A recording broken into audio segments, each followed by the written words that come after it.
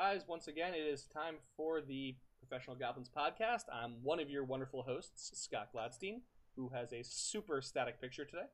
With me, as always, is Mike Myler. Hi, everybody. How you doing? and And I'm Savannah, possibly to be joined by my co-host, Pelly the Cockatiel. For now, you'll have to make do with Hadrian the Beta Fish. fantastic. And He's not real talkative, but he looks pretty. and we have this guy. I think his name is Jurgen, but in the native tongue, Jurgen is known as Stephen Rowe, producer over at Wright Publishing. Beyond that, Jurgen, or Stephen as we shall be calling you from now on, who are you? Why do they care? What is your passion? What is your problem? What is that itch you have? Well, I am a writer, designer, a developer, editor for Pathfinder and 5th edition, mostly Pathfinder. As you said, I'm the project manager over at Wright Publishing, and they're a lead developer in charge of their Pathfinder line. Also kind of sliding over into the 5th edition line as well. I am, in addition to that, a father, a husband, and I am a civil engineer. So, lots of Oh God, lots you of wear hats. all the hats, yeah. One of them hopefully being a construction one. So, it's been a little bit, guys. We had some shuffling and some moving. I know Mike and Savannah trudged on without me last week, so now you get to see my beautiful, static, non-loving face. Oh. Is that a New York picture? No, Did that's you actually from like way back when. The way back when? Okay. Yeah. But See, until I get to actually see your face, Scott, I'm going to assume that you're a robot. that is definitely true. That is Hello, true. Skynet. Yeah. Thanks for joining us today. Yeah. Who knew that Skynet was a nerd? I mean, come on. You speak in a Russian accent? No, the Russian accent thing is broken. Oh. So, so I think our first segment, we're not doing the reviews unless, hey, Steven, send us something to review Yes. that isn't super long. Okay. Yes. That's For anyone who is just watching the show for the first time, we do a formatted show that typically begins with a review if somebody sends us stuff to review. But we didn't have anything because we didn't have a guest last week. So When you say isn't super long, like, can you give me a framework for what that actually means? 30, 40 pages. Yeah. Okay. And it will not be, of course, reviewed by us, as that would be unprofessional. It will be reviewed by several anonymous people who may or may not be wearing a horse head mask and other accessories. Yes. Any resemblance is purely coincidental. Because that would not be professional for us to critique our honored guests' work. Well, if they're not around, you're really just talking behind their back, and Yeah, I feel really. like that's totally okay. No, that's legit. It's legit. So, like Mike was saying, we got the formatted show, and I think the first section we're going to tackle today is going to be gaming stories. Woohoo! Favorite part. So, does anyone want? This is either a story from a game that you're currently playing, or a story about a lesson you've learned as a GM or a player or something. And Mike, I love the holy glow you have upon your face right now. It's very deific. I don't know what you're talking about. Mike, you're glowing. You're positively glowing. I'm not. I don't know. Great. I mean, are you expecting? Are you not telling us something? Stephanie just gave me some extra baguette, and so I'm a little bit happy about that. But I mean, Baguette. It's code for Clearly, child. magic item, glowing baguette. Got it. absolutely. Headcanon, accept. So get the speaking baguette. of accepting headcanons, does anyone have a story they'd like to share? Start us off with. I elect Steven. Steven, you've I'm on happy hold. to go. All right. Well, I'm actually not in or running a game right now, which is super disappointing for me. But about 4 months ago, I wrapped up an Out of the Abyss 5th edition game that I was running, and what my favorite player character in that game was named Red, and he was an extraplanar pirate. That's how he started off his career. I love it. On board a ship that just kind of basically just did a bunch of smuggling runs through all the various planes. But they got into all these misadventures, and usually what they do is just run away because they could, plane jump with their ship. So there really wasn't a whole lot of need to stick around and fight it out. But after the captain retired, took the ship with him. Red and the first mate named Gnarly Bob decided to start their own road show, like a traveling performance show based on all of the misadventures of the ship that they'd been on. But every story they naturally exaggerated to make it a lot more exciting and fun for the audience to watch. It sounds a lot like Munchausen. Maybe, yeah. That's kind of what it brought it to mind. I was looking through. I was like, Baron Munchausen. This really fits. But the thing he had I can't remember what the background is called, but essentially everyone knew who he was. He was famous because of this traveling show. But the problem that he kept running into is that all the stories kind of grew even in the telling, and they were already very exaggerated. So everyone thought that he was like this amazing archmage because he was the guy who was able to run the interplanar ship, when really he was just the person on board who knew anything about anything and could like barely make it function. So he had all these people just assuming that he was going to save the day and just was completely incapable. At least, at the beginning of the campaign. So it became like this really fun comedic relief moment that I got to constantly insert throughout the game, including I created a theme song for the Gnarly Bob Adventure Hour, which was based on the SpongeBob theme. Oh, no. Good. And, oh, yeah. Oh, very much, yeah. So, they'd walk into a tavern and the bards would recognize them and start up with the Gnarly Bob Adventure Hour theme. Or people would recognize him and talk about this story like, oh, well, you can save us because you single-handedly fought off Lolth. And that what this taught me though, and the valuable lesson that I got out of this throughout the course of the campaign is that Out of the Abyss is one of those games where there's a lot of very dark stuff going on, but there's also a lot of interjected points of comedic relief or Alice in Wonderland references, and so.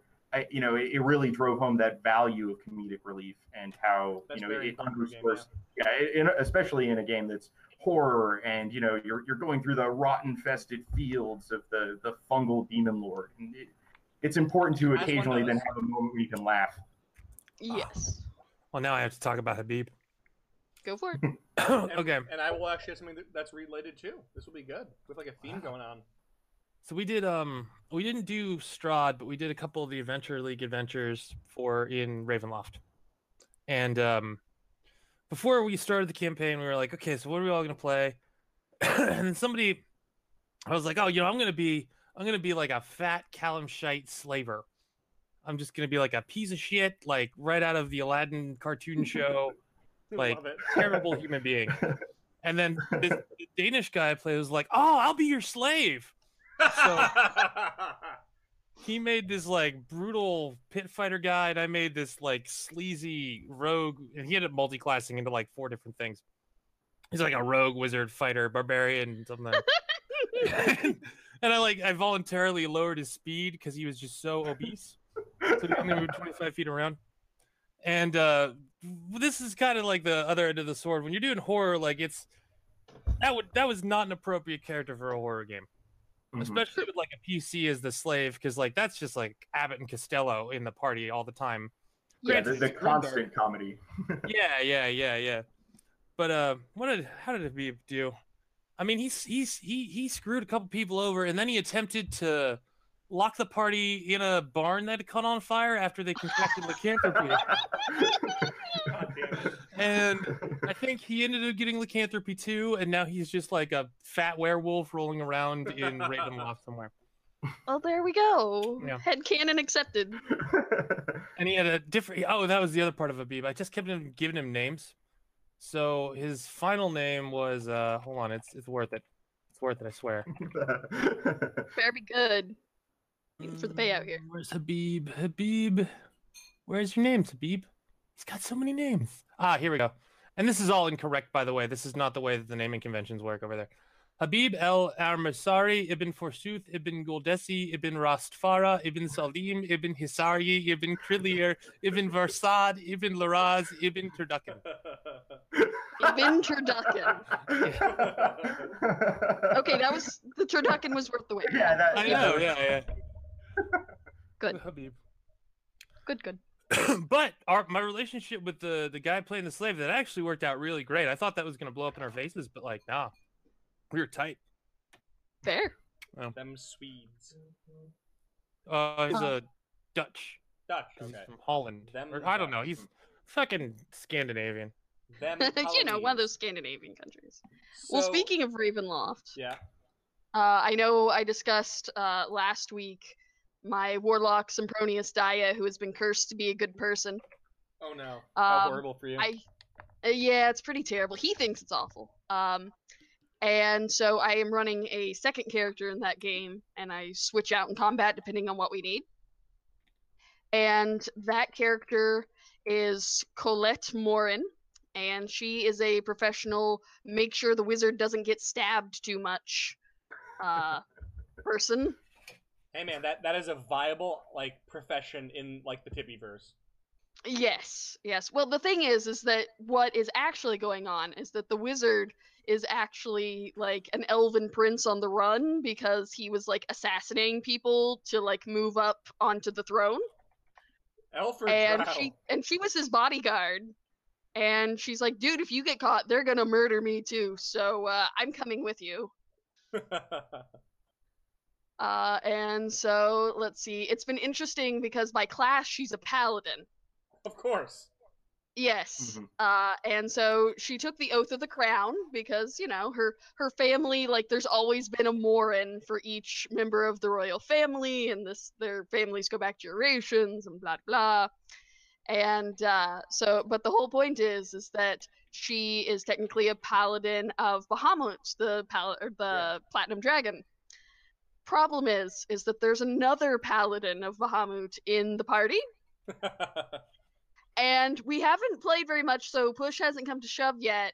But he's I forget what it is, the stereotypical oath of the righteous or Oh, whatever.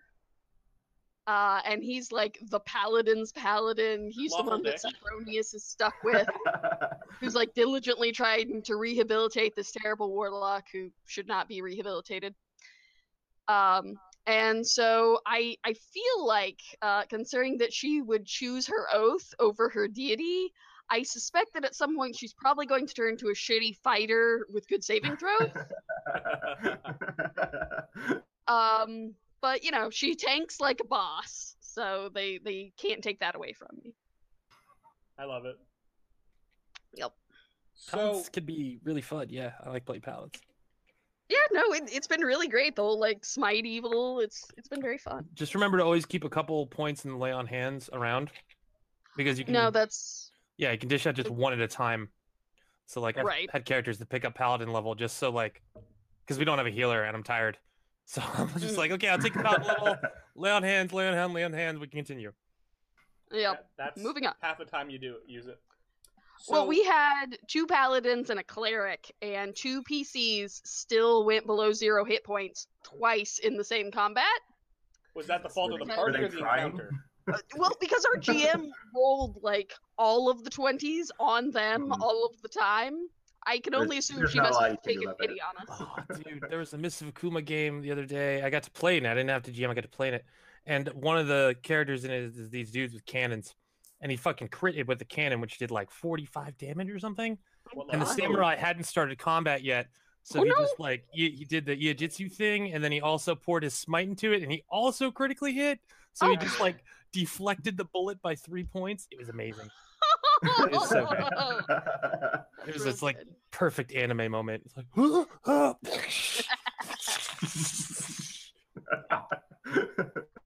All Anyway, right. Scott. So yeah, Scott, what's So, a while back, I'm gonna tell a Starfinder story actually. Ooh. So a while back, I mentioned, what is it? Boomstick, Jericho Boomstick Bugazi, the shotgun wielding blitz soldier, Vesk Blitz soldier, who is a live streamer. He live streams his adventure and has the unfortunate battle cry of "Hands up, don't shoot," and then shooting people because he heard it as a child and thought that that's what the cops were yelling as a battle cry. So he's our playtest character we use. So we had too many people log on and playtest with us for our Dragoon thing, which is basically animate armor Space Marines with a dragon theme to it. Haunted armor Space Marines, think of it that way. So we had a bunch of Okay. them, and we had his buddy, what is it, I think it was I think it was like 47. He's a human, or he's a robot that self-identifies as human. And so he's an engineer, so he has the streaming bot. So we had enough people, so we just pulled out them, and the plot of the playtest, such as it was, being a playtest, was devolved into... So last time he went to this agency and a bunch of goblins attacked and yada yada, destroyed security bots, etc., etc. This time he went back to the promotion agency to go ahead and try to get another meeting with these people, and of course one of the goblins from the last encounter rolled in and said, "You killed my friends," and like sets off a bomb. Unfortunately, everyone else went first, and the guy in the power armor with the heavy weapon just nuked the hell out of the goblin, and it went off by itself. And then the security bots attacked us and thought we killed everybody, and we had a murderously good time. And the funny thing is, they were all good. They were all of and it was all live streamed. Yes, it was all live streamed by 2 cameras. What's the rating on that live stream? It is not PG-13. No. And they spent half the time trying to resurrect NPCs, while the player with no way to do so, no one had any ranks in medicine. So they were also there like, "No, live!" Because they're kind of paladin. And I saw CPR on TV one time. Exactly.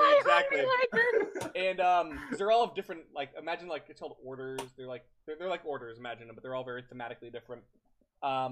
So like different branches of the military, and none of them can heal whatsoever. And the security bots just straight up attack us. And that was fantastic. And then we had this thing where we were fighting a bunch of I think they're lizard men, like the V style lizard men. Oh, good. Like, and one of the NPCs on the thing was named Not a Dragon. And they're like, "I bet you it's a dragon." I'm like, well, it's not a dragon. And they killed it. Not wrong per se. Well, we were doing like high level like above CR and below CR testing for that. So that was the way above CR thing. So they killed it in like 1 round, and it summoned like a young blue dragon, and it's like I think CR 9 or 10 or something, and they were like level 4, like 4 to 6. I think they were 6. But still, good. It was in an enclosed area with a dragon, and you know about how well that ends up. And the only way we could deal damage was by critically hitting. Like, we could deal a little bit of damage, but the only way to significantly drain HP was to do that, and I think we ended up defeating it by like 8 crits. But only Boomstick and the it was Boomstick and the Skullwatch Grenadier, I think. Anyway, Boomstick at the end was getting destroyed, and he was just like, "Alright guys, now hit that like and subscribe button. If you want to see me die, go ahead and vote in our thread. It's coming up. I want to see what the voters think. Should I die or should I live? Go ahead and vote." And it's like everyone just like hits like all the other players are like typing in like the chat, like hits the like button for that. And then he's like, "You're all sick fucks. I didn't know you wanted to see a snuff film live on YouTube, but it's not gonna happen." And then he just gets 1-rounded, and we're like, "All right, ratings going through the roof, man." So the legend of Jericho, or was it Boomstick, is good. He is such an under-optimized character. He is so wonderful, and I hope to playtest the hell many more games with him at 6th level until we don't need 6 levels anymore. But there we go. So that is the continuing legend of Boomstick. All right. No relation to the Legend of Korra? No, not in any way, shape, or form. Okay, good to know. Okay, now I'm gonna do this. All right. So next subject is favorite working projects. I've just been in the weeds with Book of Exalted Darkness, so I don't have anything new to talk about, unfortunately. I just spent what did I do? Where was I last week, Savannah? Do you remember? I just finished all the continents, right? Yes, and you were like insisting on naming all of the rivers and mountains. I am going to still. I just have to go back and do it, and I wanted to go through everyone else's stuff first. And everyone wrote great stuff too, I thought you were gonna say naming the rivers like something obscene, but I'm like, oh, okay, just writing. No, I just gotta name them, and there's a shitload of like rivers and forests and glades and all that. I gotta get. Because Micah does not love himself enough. I don't. Let me see. What was the highlights? He just loves his rivers more. Ass. He figured out this like dark transformation prestige class that's only 8 levels. So and this is for 5e2, so it's not like, you know, it's a little weird to do prestige classes if they don't have any. And so you can there's a way that you can make yourself into like a lich dragon or a rakshasa construct if you are very selective. Steve, you gotta go next. I got something from that Werepire book, man. All right, yeah. No, I've got about 15 different stuff going on at any one time. Mike, are you done? Mike, are you done? Scott, yeah, I'm done. It's fine. Oh, okay. Sorry. As Scott said, he is working on a vampire werewolf book for me through Wright Publishing, which I'm really excited to see what he comes up with. I'm also working on the Fairy Ring Magic Guide. I believe I'm working on that with Savannah. I just turned over a bunch of writing for that. Then there's a bunch of other stuff just through Wright Publishing, like in the Company of Vampires, we're going to do an expansion, maybe turn into a Kickstarter at some point. We're doing in the Company of Valkyries and the Company of Fiends. I've got a cool Demi-Line Outer Planes series that we're working on that should be coming out soon. So, you know, lots of stuff at any one time. I've got a Starfinder adventure path that I'm working on with AEW Games that I'm really, really enjoying getting to work on. That's just been a lot of fun for me, and you know, it helps me to get a better handle on Starfinder in general. You know, the motivation to really dive into the rules. So just one thing to comment on that, Mike. You were talking about the various Draco, Lich, this, that, and the other thing. Most of the book is dedicated to the Werepire stuff, but there's a section called Other Pyres. Yeah. Of course there is. And it includes a reference to a I think it was like a Draco Pyre, but then it talks about like anthropomorphic things, so like they're like bat things. So it ends up talking about I have a parenthetical in there that talks about like what would happen if you did it with toucans or a whale or something. So theoretically, you're an anthropomorphic whale vampire or something, or a toucan vampire. Like, it's good. Yeah, I think we need to also specify that this is probably going to be the first book in a line that's specifically supposed to be, you know, a little out there conceptually, and you know, having a little fun with the game. And most of it is serious. There's also the reference to the were-toucan. Sure, but yeah, the book will have were-toucans, and that's totally okay. All right, and it can. I'm statting up a character now, you know. Yeah, right. I mean, like, you do a one-off, and you just want to play some sort of wacky character. I mean, it doesn't. You can have a little fun with it. You cannot have to stress out about everything being, you know, so mired in the classics. Yep. So Savannah, what are you on today? So there's the Scott Gable and I have been talking, might be doing some development on the Magic Guide for the Fairy Ring. That sort of thing. I'm not honestly looking to take on a lot of jobs right now. Ideally, I'm going to be on indefinite hiatus after I wrap up all my current projects. Wow. So, see how that goes. Burnout, it's a hell of a drug. Yep. Mm-hmm. I have, let's see, we released AUG, base class AUG. Then we're working on a new alternate path book. We did alternate path Marshall 2. We released that and we went, man, we're writing all this great content for this potential deity book. Oh wait, this is definitely Alt Path Divine 2. Shit. So now we're tossing things together for that. We got a Starfinder module coming up, or sorry, Pathfinder module, maybe a Starfinder. And yes, Mike, it is the goddamn the raid, the raid, but an adventure module. And it's thematically coherent, Mike. I'm sorry, what's the raid? What are you talking about? You've never seen the raid? Is that the movie with the District 13 kind of thing, and they gotta go into the? It's an Indonesian, Polynesian, not Polynesian. It's the Indonesian martial arts film where they go into the. We talked about it on the show. Where they go into the crime lords like building, and they have to like. Fight Yeah, their and way then up. the one that came out of the District 13, I think, was the sequel, and then they made a sequel to No, the no, sequel. no. That's different. It's different. Yeah, that's the part you're thinking of, the parkour one. This is the indie action film from Indonesia that got. District 13 is from is a French film. I don't know if I remember seeing this. Oh my god, you gotta go watch it. It's this crazy kung. It's not kung fu, but it's like kung fu, but if it was like in Indonesia. And they came out with a sequel, which is completely unrelated to the first one, except it has the same cast and is like unbelievably good.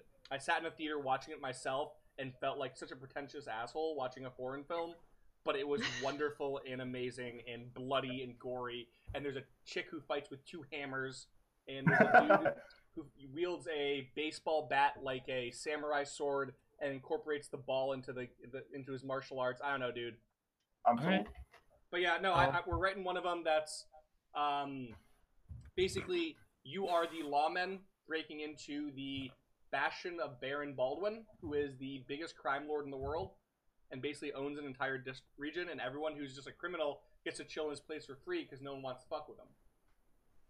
They basically act as bodyguards, and you have to go up the... There's also something called the Doom Elevator in it, which is kind of great. We're I'm still playtesting the Escape from Cleveland 2099 thing, but that's going to be Pathfinder and Starfinder. And then if you happen to be playing Starfinder, then instead of being in Cleveland, it's on some like world blasted moon, and it's just desolate there, and it's all the same. Neo Cleveland. Yeah. Good. Well, I mean, Cleveland 2099 is a lot like Escape from Los Angeles or Escape from New York. Yeah. All right. Anyway. So, what's up next? Stuff that we are not working on and can't profit from that has come out but is cool and people should know about. Let's see. I'll go. We talked about it at one point. It was red shirts. Yeah. Yeah, they finally released it. Comedic Starfinder adventure. Yeah. If they released the first part of it, it was there's a line in there. I want to see what it is. Yeah. The index included a section called Encounter. Roid Rage Chihuahua is on page 14. And I was like, all right, I'm sold. Nothing else, man. Just that's good. Pretty solid. But yeah, it's obviously a comedic Starfinder adventure, and it's in a few parts. I think I wasn't blown away by the formatting. They could probably hire someone better for it. But, I mean, solid content, so give it a look. All right. Well, I will prop up A Touch of Class, which is available now in print. I didn't write all like half of this. I wrote like less than half of it, and I don't get any money from it. It's just really good. And if you're looking for cool additional 5e classes, you will find several of them in there. I think the one that stands out is probably the Card Caster. Yes. And the stuff I wrote is cool, classy. but the Card Caster is pretty dope, and getting to use a tarot deck at the table is pretty dope. So, got to give it up for that. That's fair. Yeah. Savannah, you got anything? While you stitch it. I was gonna say I am behind myself, so I will pass the baton here. Weird thing is I'm actually holding the baton in my hand right now, but you can't see it. Like literally. Jeez, guy, you're such a tease. It's a really nice baton. Anyway. For you guys who don't know, I'm actually working at a magic and toy company as like the assistant to the CEO, so I have all this magic props and shit in my room right now. And I'm see, cool. We told you that he was kidnapped by magicians. I am literally, despite not being able to do any magic, I am literally professionally a magician's assistant. I mean, being able to do magic isn't required when you're the assistant, is it? No, not really.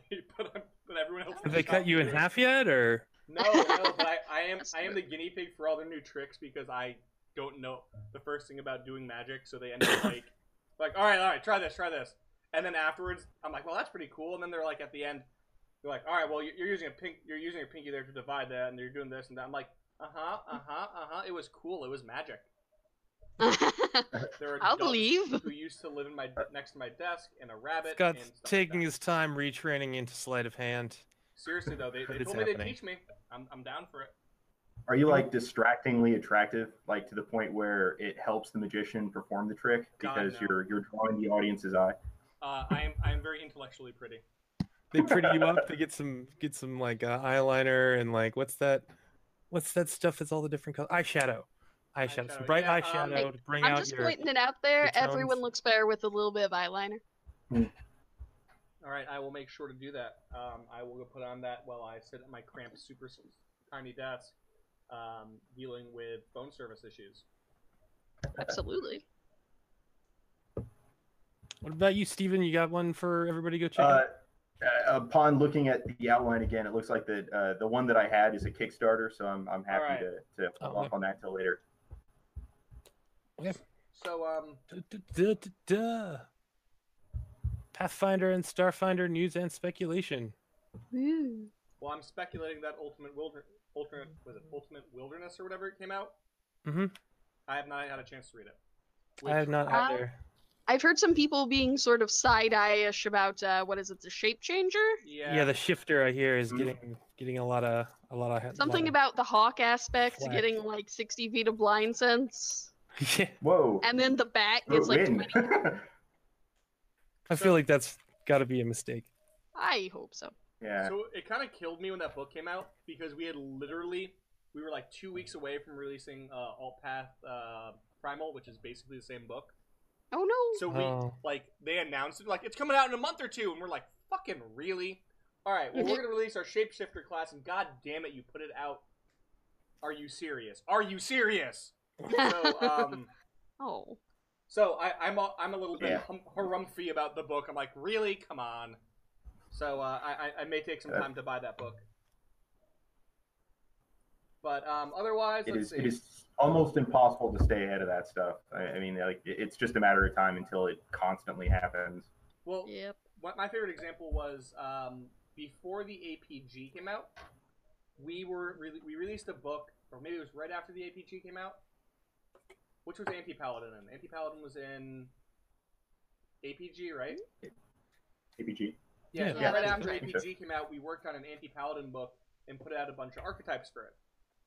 And then was it Ultimate Combat or Ultimate Magic came out, and they were like thematically the same ones we put out. But it was totally it's totally convergent design. But I'm just like, Suspicious. no, I understood what it like. It's like the undead one, the infernal one. You know what I mean? But it was like, Yeah. I mean, yeah, there are yeah. only so many ways Nothing that was you out can be an there. anti-paladin. yeah. But I was like, you know, I see what you're doing. You're looking over this and copying off my thing. Warehouse raptors are stalking me. Yep. We're not Ooh, gonna see, the secret, Mike, is muffins. You have to feed them muffins. I see. Hey, I survived in the warehouse for 3 months. Mm. I know these tricks. Take it from Savannah. She knows. It's true. Got the inside deets. Savannah, do you feed them popcorn as well? Or is that what the chain is for? No, this is for my tiny dinosaurs. Well, also for my Christmas tree. Both are acceptable. You know, I just got so fond of the warehouse raptors, I had to get some tiny dinosaurs. So let's move on to 5th edition, Mike. 5th edition news and stuff. Woohoo. Xanathar's Guide to Everything came out. Did it finally come out? I know we keep talking. I think we've mentioned it like 5 times. Yeah, the companion on DM's Guild came out as well. What else? Oh, I didn't realize that there's a Magic the Gathering adventure that came out. Cool. Yeah, it's called X marks the Oh. spot, and the image, if you guys want to click on it, is a dinosaur in badass armor. So, a man riding a dinosaur in badass armor. I thought it was a cyborg dinosaur to begin with, or a robotic dinosaur, and I was very disappointed when I realized I don't think it was. Yeah, I was gonna say, I feel like that would have been more compelling, but I will accept someone riding a dinosaur in badass armor. I guess. Oh yeah, Twist your arm. I guess. that's great. Suboptimal. It's got feathers. That makes me happy. Okay, yeah, no, that is fine. They get those points back because it has feathers. I think it's really funny. What's that image? It's like skeleton doesn't actually tell how like heavy set you were, so you Right. don't actually know if dinosaurs Yeah. were like super Giant beefy chicken? or like super skinny. Yeah, Like they could just be bloated like giant circular things that kind of rolled around more than they walked. like giant plump chickens. Yep. Totally down with that. Yeah, Headcanon plenty accepted. scary. I think, Mike, Yep. I think the name of this episode has to be Headcanon Accepted. Yes. I'm a little confused about. Wait. You're saying that they couldn't have told anything about volume or mass of dinosaurs from their skeletons? Well, they can tell a certain degree, but it's like they Mhm. can't tell with any degree of accuracy the full, like, how much something actually weighed. You can tell, like, the max capacity of what something like that with the skeletal structure could. Sure, but I mean, we know that sharks and alligators haven't changed, so I feel like we have good examples. Well, that's what we're basing all the stuff on. All right. But I'm saying the thought experiment is technically we don't have data that disproves. It's like you have to prove the hypothesis and disprove the null hypothesis. We're not disproving the null hypothesis here. Okay. The known unknowns. Yep.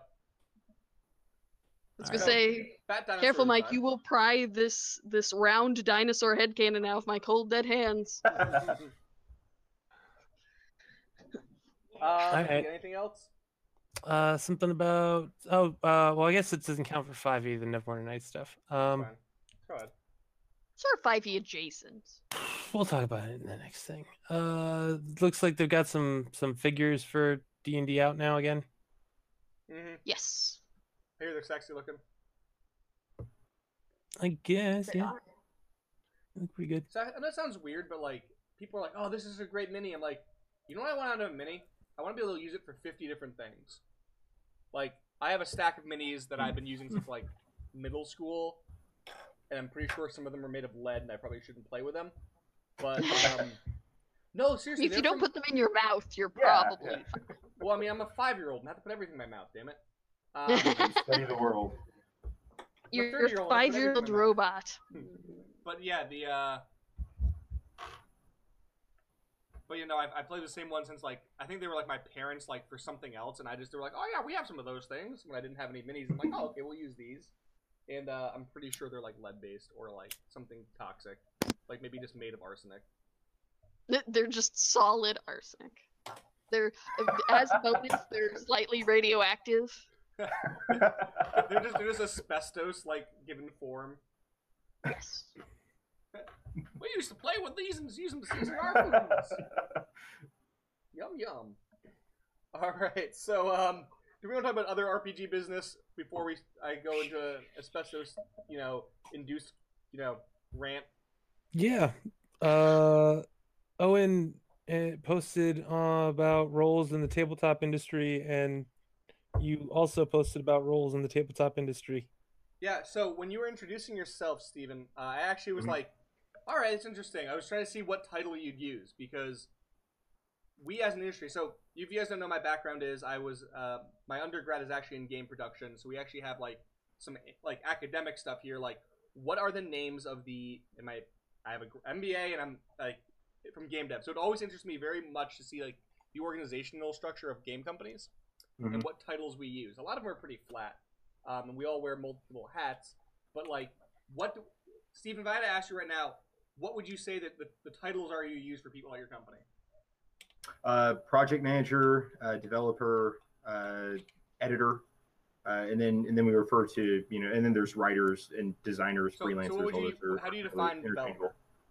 Developer is the person who's setting the content expectations, who's reviewing rough drafts, final drafts, making any sort of final calls on the content, and making sure that mechanical clarity, thematic consistency is kept. That's actually pretty close.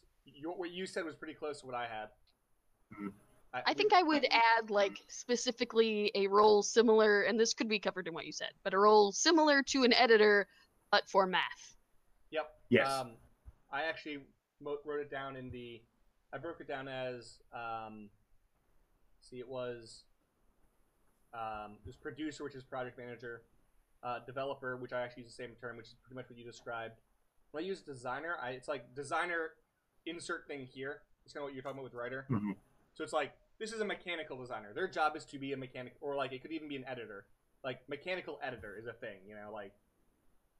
So it's like you have something preceding the designer or the editor part of it, because that just kind of works a little bit nicer, I feel like. and everyone wears multiple hats, so it doesn't really matter. Right.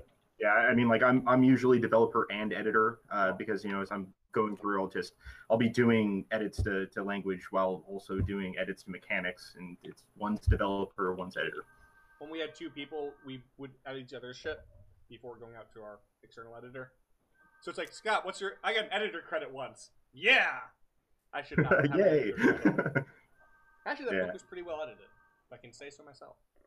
Well, there's the gaming industry editors, and then there's like actual legit editors, and there's a I feel like a decent divide between those two skill sets. I got lucky. I got a guy who has a game dev background, but is a professional editor, and he's also a good buddy of mine. So I lucked out with that. He works at Barnes and Nobles and around books all day. That's an awesome resource for you to have. I'm never giving out his name. You can never contact him. His name is Ian Sisson. He's fantastic. I'll just buy a book and look him up. No. He gets credit, right? I would love to have Ian. Does he edit under an alias? No. Ian's my buddy. He's on the show. I want to get him on the shows, man, but he's like very like I don't want to say antisocial, but he's just like I don't want to. That sounds like a nightmare to me being on the air with somebody. So I don't think we got him yet. We got Christos on, but. Let's see. Anything else, Mike? I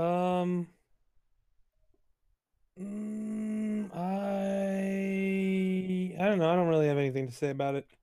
No. I mean, like in the other RPG news. Oh,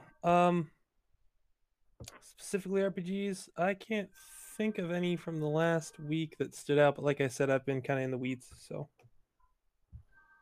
no. Let's move on. And away. Other media of interest. Before I forget, I do have something here. The Neverwinter Nights, they're retooling Neverwinter Nights over at Beamdog, which I'm super excited about because Neverwinter Nights is fucking amazing. Yeah, man. I played them forever. Reminds me of like Neverwinter Nights and Dungeon Siege were like my crack for a while. I hope that the online community for Neverwinter Nights kicks off again because like yeah, man. There were people who set up servers for like all of Menza Baronzan and stuff, and like, that'd be dope. So yeah, keep an eye out for that. And then you have other stuff to talk about. Yeah, so Disney bought Fox. That's a thing. It's a big thing. That's a thing, all right. So one thing that I noted early on is so this gives them a controlling stake at Hulu. Like it was divided. Oh. You guys don't know, Hulu was basically created by a bunch of the big studios to be their streaming service as a neutral meeting ground almost.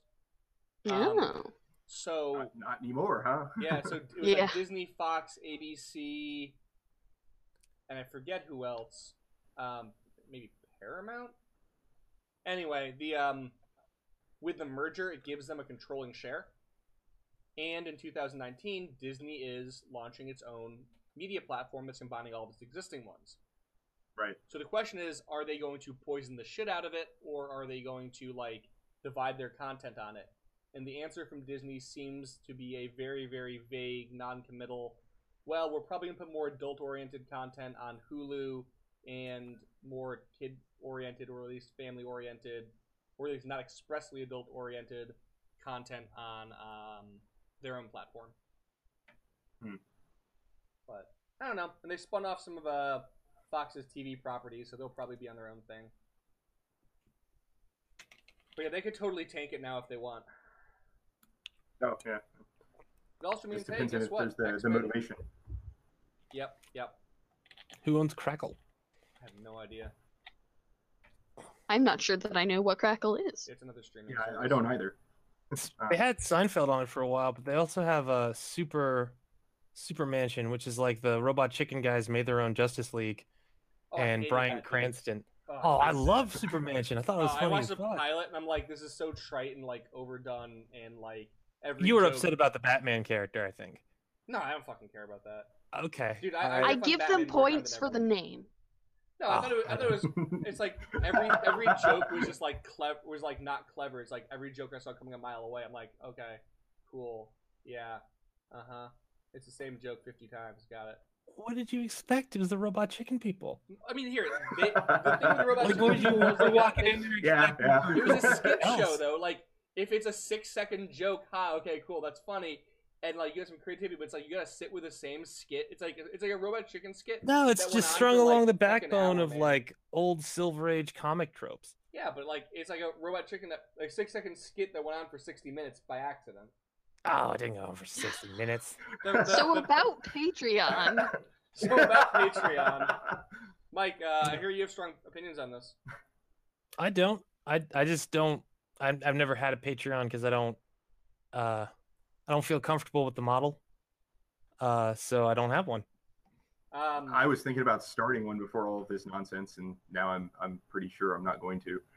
Yeah, apparently they rolled back the whole like fee edition because there was so much backlash and so many Yeah. creators leaving and all that. So something weird about Patreon. Do you guys know Pomplamoose? It's like a Oh, band. yeah. It's on YouTube. Mhm. Gorgeous Type of music. hair Go check it product. out. One of the guys who is in that actually started Patreon, or one of the founding members of Patreon, Jack Dante. He's on that letter. He wrote that letter that said like we're rolling everything back. But it's kind of weird that a YouTube creator made it. But we have a Patreon. We don't use it for much. We have a weird model we set up, which is like, hey, look, give us at least $5. It's basically a pre-order for everything, and you'll get every product we put out, with the exception of like a Kickstarter or something. And if it's That's below pretty cool. 15 pages, you get it for free. And we can basically use that as a like art budget for small books. Like, hey, we're gonna get $50. All right, I'll put $50 towards art for this little, book, and guess what? We're gonna go out, or $100 towards art or whatever it is. We never get a lot of traction on it. I mean, it's probably, I think we're at like $50 or something a book, which it's not bad. It's like, hey, I get an extra $50. So we do posts. Well, and reviews and it stuff. seems like it provides a very valuable service to an awful lot of artists that are Yes. depending on it for a significant chunk of their income. It's just Yep. this kind of pounds home the point that we need to kind of figure out a backup plan in case they pull this sort of malarkey again. which is unfortunate because Patreon is a backup plan for some people already. Yep. Yeah. Because I know YouTube creators, like when the whole demonetization stuff went out, they're like, yeah, no, like if we were just relying on YouTube, we couldn't do this anymore. So that Patreon link. I support a few of those, yeah. Another thing related to that was they had, it's called Yif.party, and I swear to God it's not a porn site. I don't believe you. yeah. That's Go that's type a it not in. safe Go type link. it in. No. Yif.party is a site where people have been like stealing people's Patreon shit and posting it there. My money is that it began as like one of those furry illustrator sites. Because I understand there's a huge market for that. There's a lot of very adult content on the site right now. That's what they get targeted as most. And it's really. I don't know that for a unfortunate. fact. It's just if I had to bet. It seems likely. Yeah, I know. It's Yeah. a good theory. There's a lot of different weird things. There's a thing called Hatreon for Nazis. Really? Yeah. And Okay. then Kickstarter's starting thing. Yeah, I think Chris Cantwell got like 10,000 for his legal defense through that. That was the jackass in Charlotte. And then what's the other? Kickstarter's starting one soon called D.RIP. So Mhm. drip, Yeah. which I might Yeah. be interested in, but we'll see.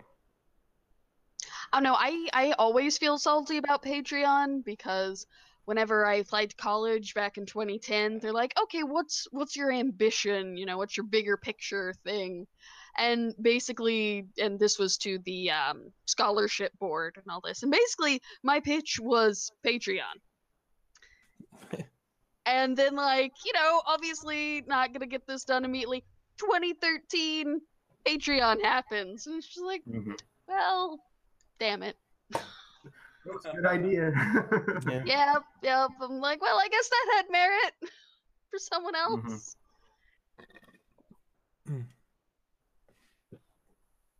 Okay. Well, does anybody have any other parting thoughts on Patreon? Go support ours. No, I'm kidding. Yeah, we might have one so we can pay yeah, for hosting the podcast somewhere. But someday maybe we'll figure it out. If anyone has suggestions for a Professional Goblins Patreon, we want to hear them. So Yes. email us that or would message be us or something. wonderful. Oh well, no, we were going to talk about the Punisher. That's Oh, yeah, right. other media of interest. So I really liked it. My only caveat and spoilers, everyone. I don't want to ruin it for you, Steven. Did you see the Punisher? Are you going to watch it? I'm about 2/3 of the way through. I think Me I'm in the too. same boat as Scott. Okay. Well, I won't ruin the end for you guys. I thought there wasn't enough like gruesome gangster killing. Like, what the fuck?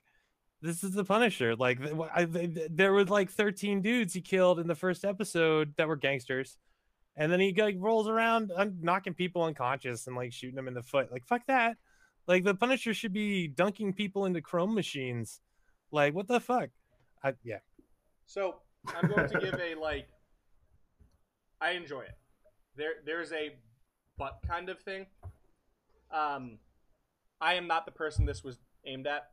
I like my superheroes pulpy. I like them with powers. I like them to do the thing. And I always feel like Punisher is really, really interesting when he's put in contrast to other superpowered individual, because he's literally the. That can be very interesting. I'll certainly admit that. And yeah. I felt When like he beat the Hulk, that was the best. I feel like they missed a huge opportunity, and this ended up just being a really overly violent, if not like Mike said, not as bloody. Not as bloody. It should have been way bloodier. And how this is the first season, man. Like, you know, they intend to do more than one season. I got it. Like But the other series. Like, this isn't even his first appearance, though. I mean, we had him with Daredevil, and like. No, but he was hanging out with Daredevil, competing with a superhero like he wanted. Was fine. And I thought that was kind of interesting, and then. But like to set the tone for the character and his story, like you need to do that. I got it. But like, my favorite scene with him is with the Runaways. Molly Hulkling with super strength, just like she gut punches him and he nearly dies because she's like, I thought he had superpowers. And this adorable little girl. Whoops. And she's like crying, apologizing. I'm really liking Runaways. What? I said I'm really liking Runaways. That's been a lot of fun so far. I agree with everything you guys are saying about the Punisher. It seems as though they're trying really hard to set up a larger story and really create a foundation for it. And they really did try to pound home the violence in the first episode, but yeah, then it kind of flagged off.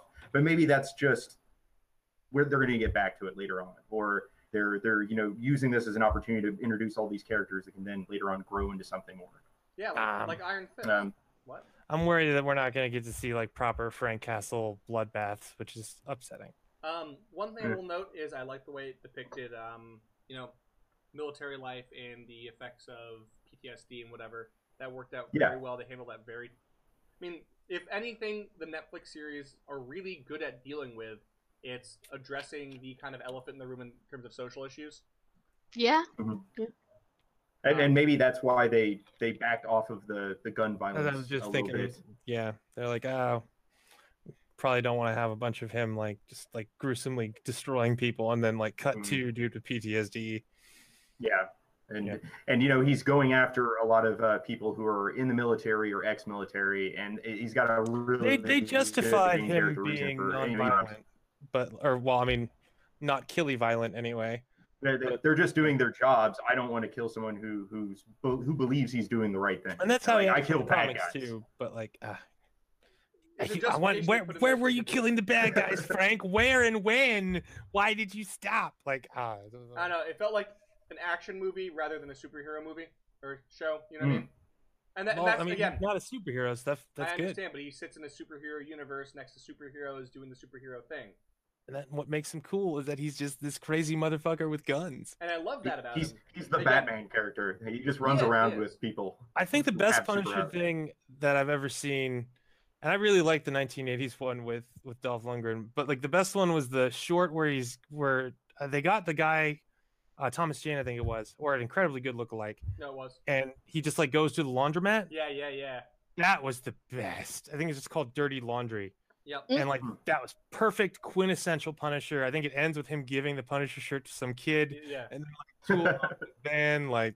See, I enjoyed that, but to me, again, it was mostly personal preference. I'm like, that was a good TV show for somebody else. You know what I mean? Yeah. Mm-hmm. Though I have to say, speaking of the, I only kill bad guys.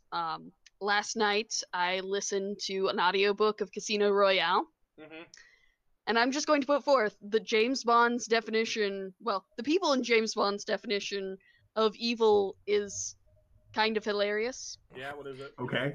Go Because on. so for those of you who have seen Casino Royale, you know that there is a torture sequence Oh yeah, Mhm. that's a great one. involving a wicker-seated chair, Mhm. and that is in Testicular fact in the book. torsion.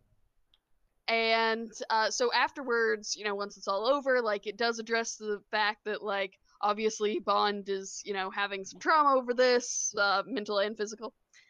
And so he talks to his friend who's also an agent and is like, dude, think I'm gonna retire because when I almost died, I realized I liked being alive, so I think I'm going to the game. And he's like, well, no, I mean, you talked about how you've only ever defeated like 2 monsters in your career. Well, look at this guy. He tried to turn you into a eunuch. Now that you've seen what true evil is, don't you want to get out there and do the thing? It's like, so we're basing like global evil on what he did to one man's junk. Like, I'm not saying it was a nice act. I'm not saying it was justified. But But like, perspective, come on. Hey man, low bar. hey Low man, bar, masculine because security can go a long way. I guess, but it's like this guy wasn't even doing anything like horrid. It was the whole like, oh, he embezzled and now he's trying to make it up while gambling, and so now 007 has to out gamble him so that he can't pay back the money to the Russians because the Russians could do something with it over there. Yeah, something. You don't even know what the something. Russians are doing to dicks, man. Uh, You don't even- I- Wait, what are they doing to Richard Grayson? One moment. That is an interesting way to consider like global power dynamics. Is like, Grandma, are you talking to me? what's the worst thing you guys have ever done to a dick? Grandma, I'm on air. we is judge a- society's morality by their treatment of penises. I mean, it is a measurement, I suppose. I don't think it's very unbiased, but Me down a little bit. Which one is Well, I'm yeah, trying to isn't that the thing? Is that you judge morality by like the prison systems? So this Yeah. would just be like a think society should be judged. slight twist on that theory. By the way that you torture dicks. Yes, that is the answer. I think it's like some Navajo tribe. They had this thing called the Sundance, where basically they suspended you by your dick for like a day. I step away for 10 I seconds feel like and they I come would back to win. this. That was voluntary though, right? I mean, like, yeah, that was voluntary. That's true. Yeah. That's voluntary. But like, you're out there. That's a painful experience. I mean, eventually, at some point, that you'd have to pass out or whatever. But like baking in the sun too, like that's just like extra injury, and then the sunburn effect afterwards would have to be horrible. So, like, Mike, at least I'm You know, just gonna I ask, never got to see the are we gonna rename Sundance this Kid the same episode? way. Are we naming this episode Testicular Torture? I mean, Yes, that is the answer. global power dynamics and penis mutilation might be. Ew. And Steven, memoir. what have you brought out in us? I would I say didn't we don't bring up normally go down. either of those. I would say we don't normally go down this path, but I think we kind of do. Different paths. Different We paths. definitely. All right. Well, We haven't moving even on. played Munchausen though. discourage It's it. already a thing.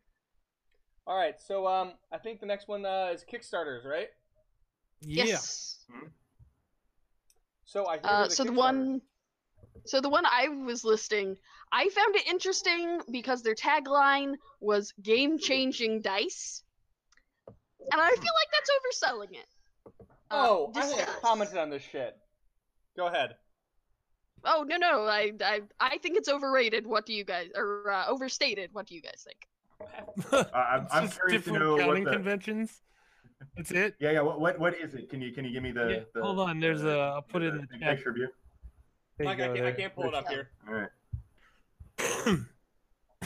Mike, That's ridiculous. Mike, I I- can't pull it I up mean, today. Oh, sorry. It sounds like a really strong. It's just like claim to tallies make. and asterisks and shapes instead of just straight up dots or numbers. But they also do dots, Yeah, it's just alternative counting solutions on your and dice. they are stainless steel and brass. So what's the benefit that they're trying to? What's their case? Why I is mean, this I better? think their case is that we count the numbers differently. Like that's all I got Okay. out of that. Yeah, I remember. Yeah. No. No, I remember I think yelling I'm about with something you. else. Yeah, so I remember yelling about something else, not this, but another person was like changing miniatures, and they were talking about how your game and your narrative in the video, they're like, that your narrative will change because of the way you use these miniatures and this, that. It was the one we reviewed with the hands, that like the magnet hands, remember? Oh. And I was just like, are you fucking The kidding hands, me? yeah. So this is like round 2 for me, like, are you kidding me? These dice are going to change the way I play games, the way I interact with my game experience. The people at my table will like or dislike me more based on the dice I use for this. What? Like, that's just Fun weird fact, they advertising. might change your experience because if you play at a place with a really nice table and you start rolling metal dice, that will change your experience. Yeah. Add more But it's yelling. like, you can mix stainless steel and brass in the same game as well. The possibilities are endless. And It's strong marketing for sure. it is that. I will give them that. If someone could type that with a straight face, Dude, I worked in marketing for a few years. They can. ugh. This is written as like par for the course, dude. Ugh. I once got. I would have a really tough time with it. But yeah. I had a guy at one point, right? I think it was another developer, send me a message, and they were like, "The reason I don't like you is because you write, like a braggart speech or something when you write your answers." And I was just like, "Are you fucking kidding me?" Like, I wrote exactly what's in the thing. I didn't like be like, "This will change your life forever." I'm like, I don't know. It's pretty cool. It can do this, that, and the other thing. Why don't you buy this product? And he was like, I don't like you because you don't basically. It's like I wrote like a little bit of a narrative to like one thing, and he was like, how dare you? I'm like, yes, how dare I? It's ad copy. Yeah, fuck me, right? Just That's really stupid. But isn't it fun how like those are the comments that really stick out in your mind for the rest of your life? And it was not a like, PM the from 100 another developer. positive ones. Yep. Oh no, That's dude! pretty- Like I'm sure that we've gotten like compliments on shit. I just do not remember any of them. But Yeah. So you didn't technically put the period after the number of skill points this class had, and all the other ones did. I'm like, fucking god damn, really? Son of a... It haunts you. It does. Ugh. And I did get that in a review once. Yeah, I mean, I've gotten things much like that. Like, I think last week for what is it? One umlaut. The umlauts in one name were not consistent throughout the book. Some of them were angled and some of them weren't, or something. And I think I was just like, "Fuck you, Germany." I don't even fucking care. Are you fucking serious? You think I was talking about a different schemer? Like, really? There's only one schemer in the There's so book. many of them. Like, yeah. I don't have the patience for it. I'm sorry. I don't know. Apparently, it worked on some people because they their goal was $1,000 and they have made $8,000 with 28 days to go. Strong marketing works. So you know you can't be like too too irate with them. You know? Oof. My favorite Kickstarter I think I've ever seen was there's this guy was going to, and it was like written like a History Channel special, and it was like, I will reveal all the UFO information that we've been asking for, the MK like Ultra stuff, and this, and the guy was dead 100% serious. Like he has websites he's been managing for like decades and stuff, and you know how much he That's wanted awesome for it? though. How much How he much? wanted for it? Yes. $100. Keep going. Higher. $10,000. Higher. $100,000. Higher. $1 million. Yes, he wanted $1 million for $1 his million. shit. And like people are like commenting like, dude, I'll give you $5-10 for this. Like, put it down to a reasonable rate, and like we'll actually do it. And he's like, no, this is what I need to protect my identity after they come out. No, so And I'm once like, I release this, I'm burned. I got to move out of the country. that's what he's basically saying. And we're like, dude, you have your address on your site. I need retirement money. For nothing less will I divulge the but see- secrets I know. But see if there really is like a crazy government conspiracy out to kill people like that. As soon as he starts the Kickstarter experience, like he's done. Like he's never getting that $1 million, even if he could raise The money. dude has Like, his it address just on doesn't his make any website. sense.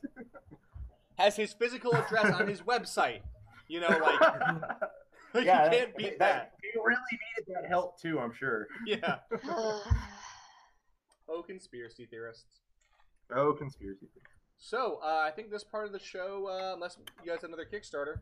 I wanted to plug real quick Yeah. The Creature Codex by Copal Press for 5th edition monsters, just because I do a lot of work with Copal Press and everything they do is quality, and I have the Tome of Beasts on my shelf and it's awesome. So I'm sure that is a worthy Kickstarter to back. If you need more 5th edition monsters, and who doesn't need more 5th edition monsters? It's true.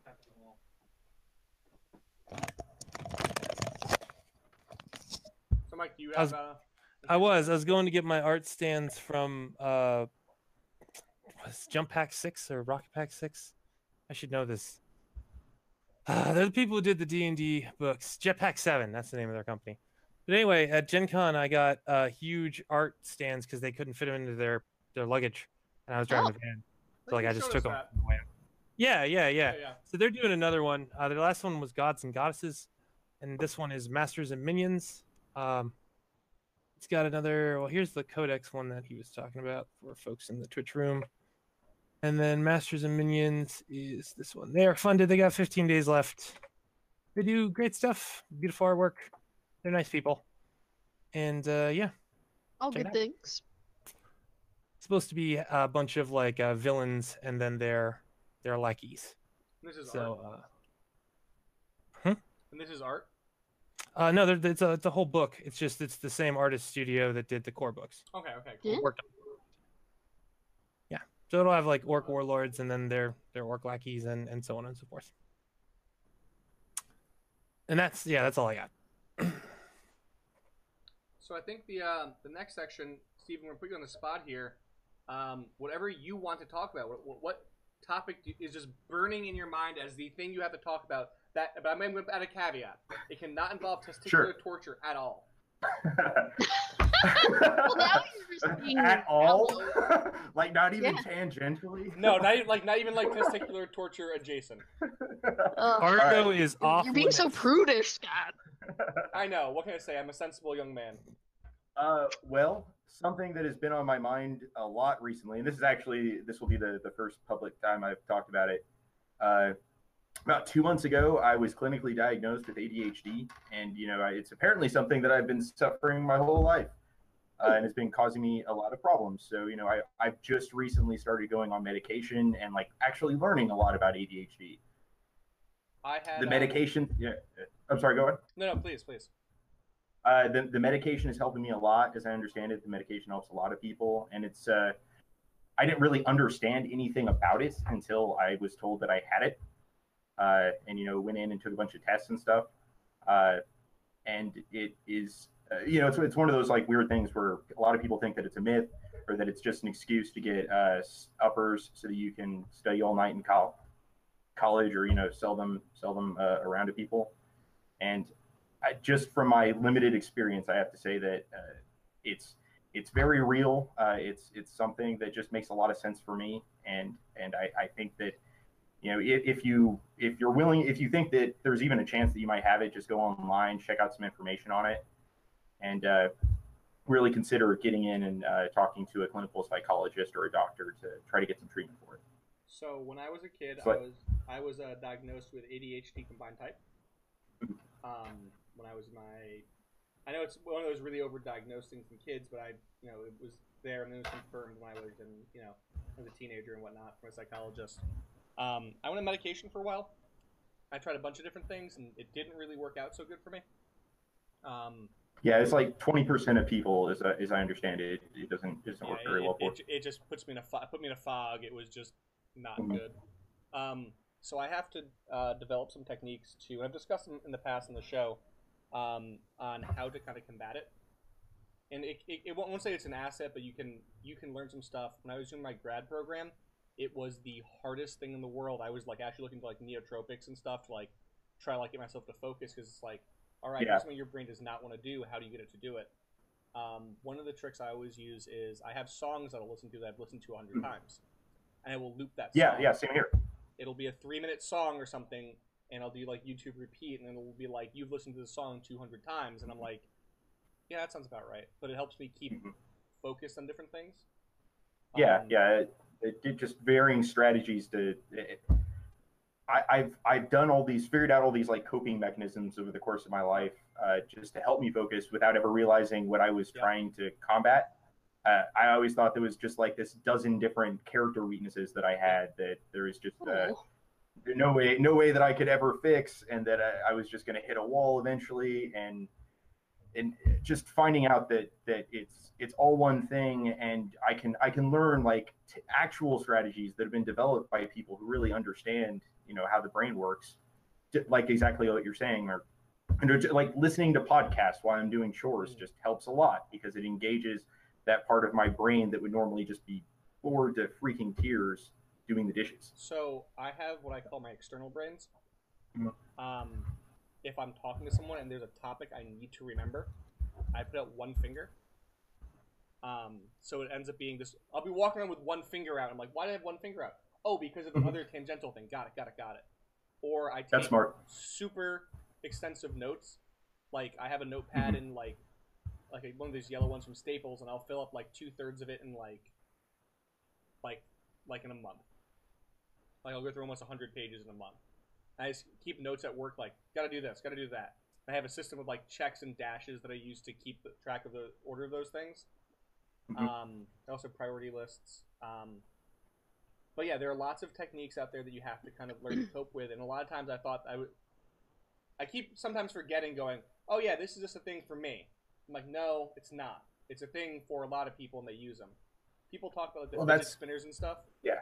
I don't like the fidget spinner, but I do have fidgets. Like I said, right now I'm twirling a baton around constantly. But yeah. It feels like a lot of parallels to like, finding out that you've had long-term major depression or long-term anxiety, or like, oh hey, I'm on the autism spectrum or whatever. And I was also diagnosed with general anxiety and dysphoria, which is a type of long-term depression, comorbid with the ADHD. Essentially, the ADHD was making me anxious and depressed all the time. That sounds about right. but like the medication is helping with those things just in general too, and just figuring out tailored coping strategies, like putting everything into my calendar and everything into my notes and phone and stuff is helping a lot. One thing I think I was just overconfident before.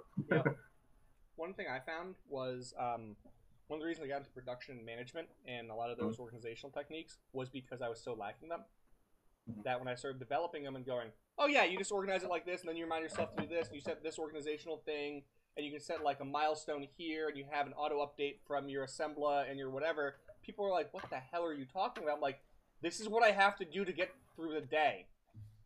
Right. And they're like, really? I'm like, yes. My brain doesn't work like yours, but so I'm just going to apply my brain to your team, my coping mechanism. It's going to overcompensate for what you guys are doing, but you don't know you need it. And the team brain, which is really dumb because it's a team brain, needs it. So it's weird that we both found ourselves that's in a really project cool manager perspective,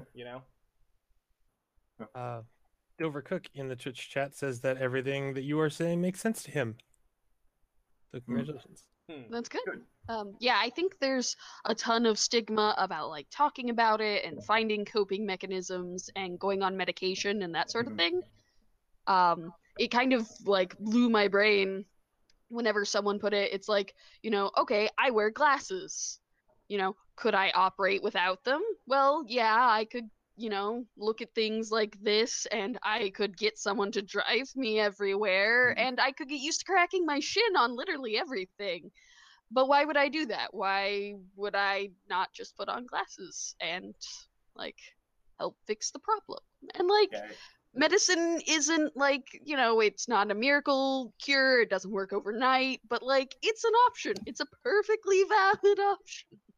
It just makes it easier to figure out things that are going to work. And like, for example, I have a really tough time talking to people. I have a really tough time doing podcasts and stuff like this, but talking to people on the phone is something that becomes really difficult to me. But the medication just makes it easier to do that, or to motivate myself to do it.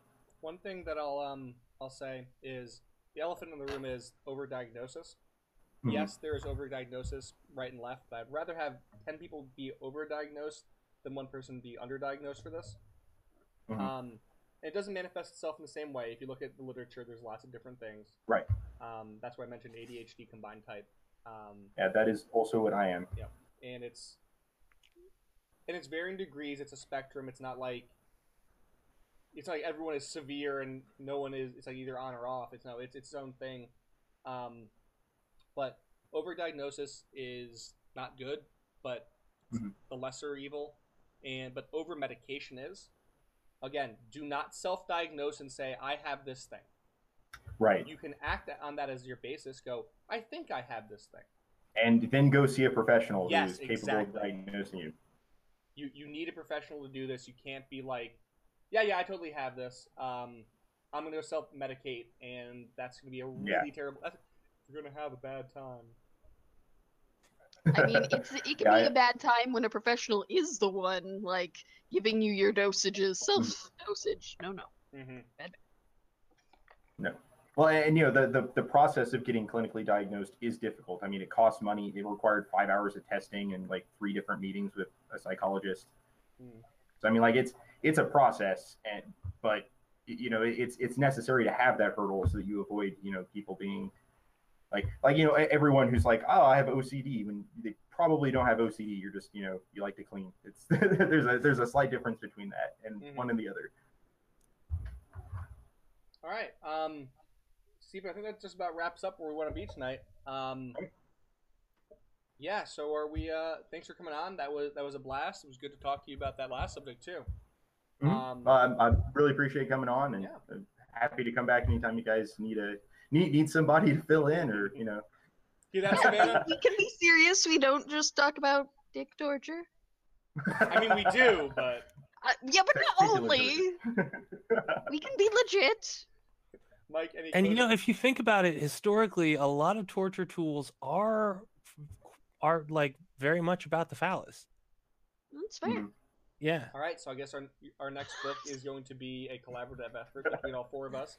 It's called Dick Tortures of the 16th Century, Rules for Torturing in Pathfinder. No. Phallic torture and global power dynamics. I'm telling I can see that. Could we do it for 5e, because my warlock specifically has torturers implements, and I want to get the most out of them. I do have rules for torture, but not for dick torture. That's it. That's right. I feel like on that though. That's it. We have torture rules too. I think that we can kind of put our heads, together and come up with something. And with that wonderful note, guys, thanks for coming to join us. See you in the future. Maybe we will be better, but probably not.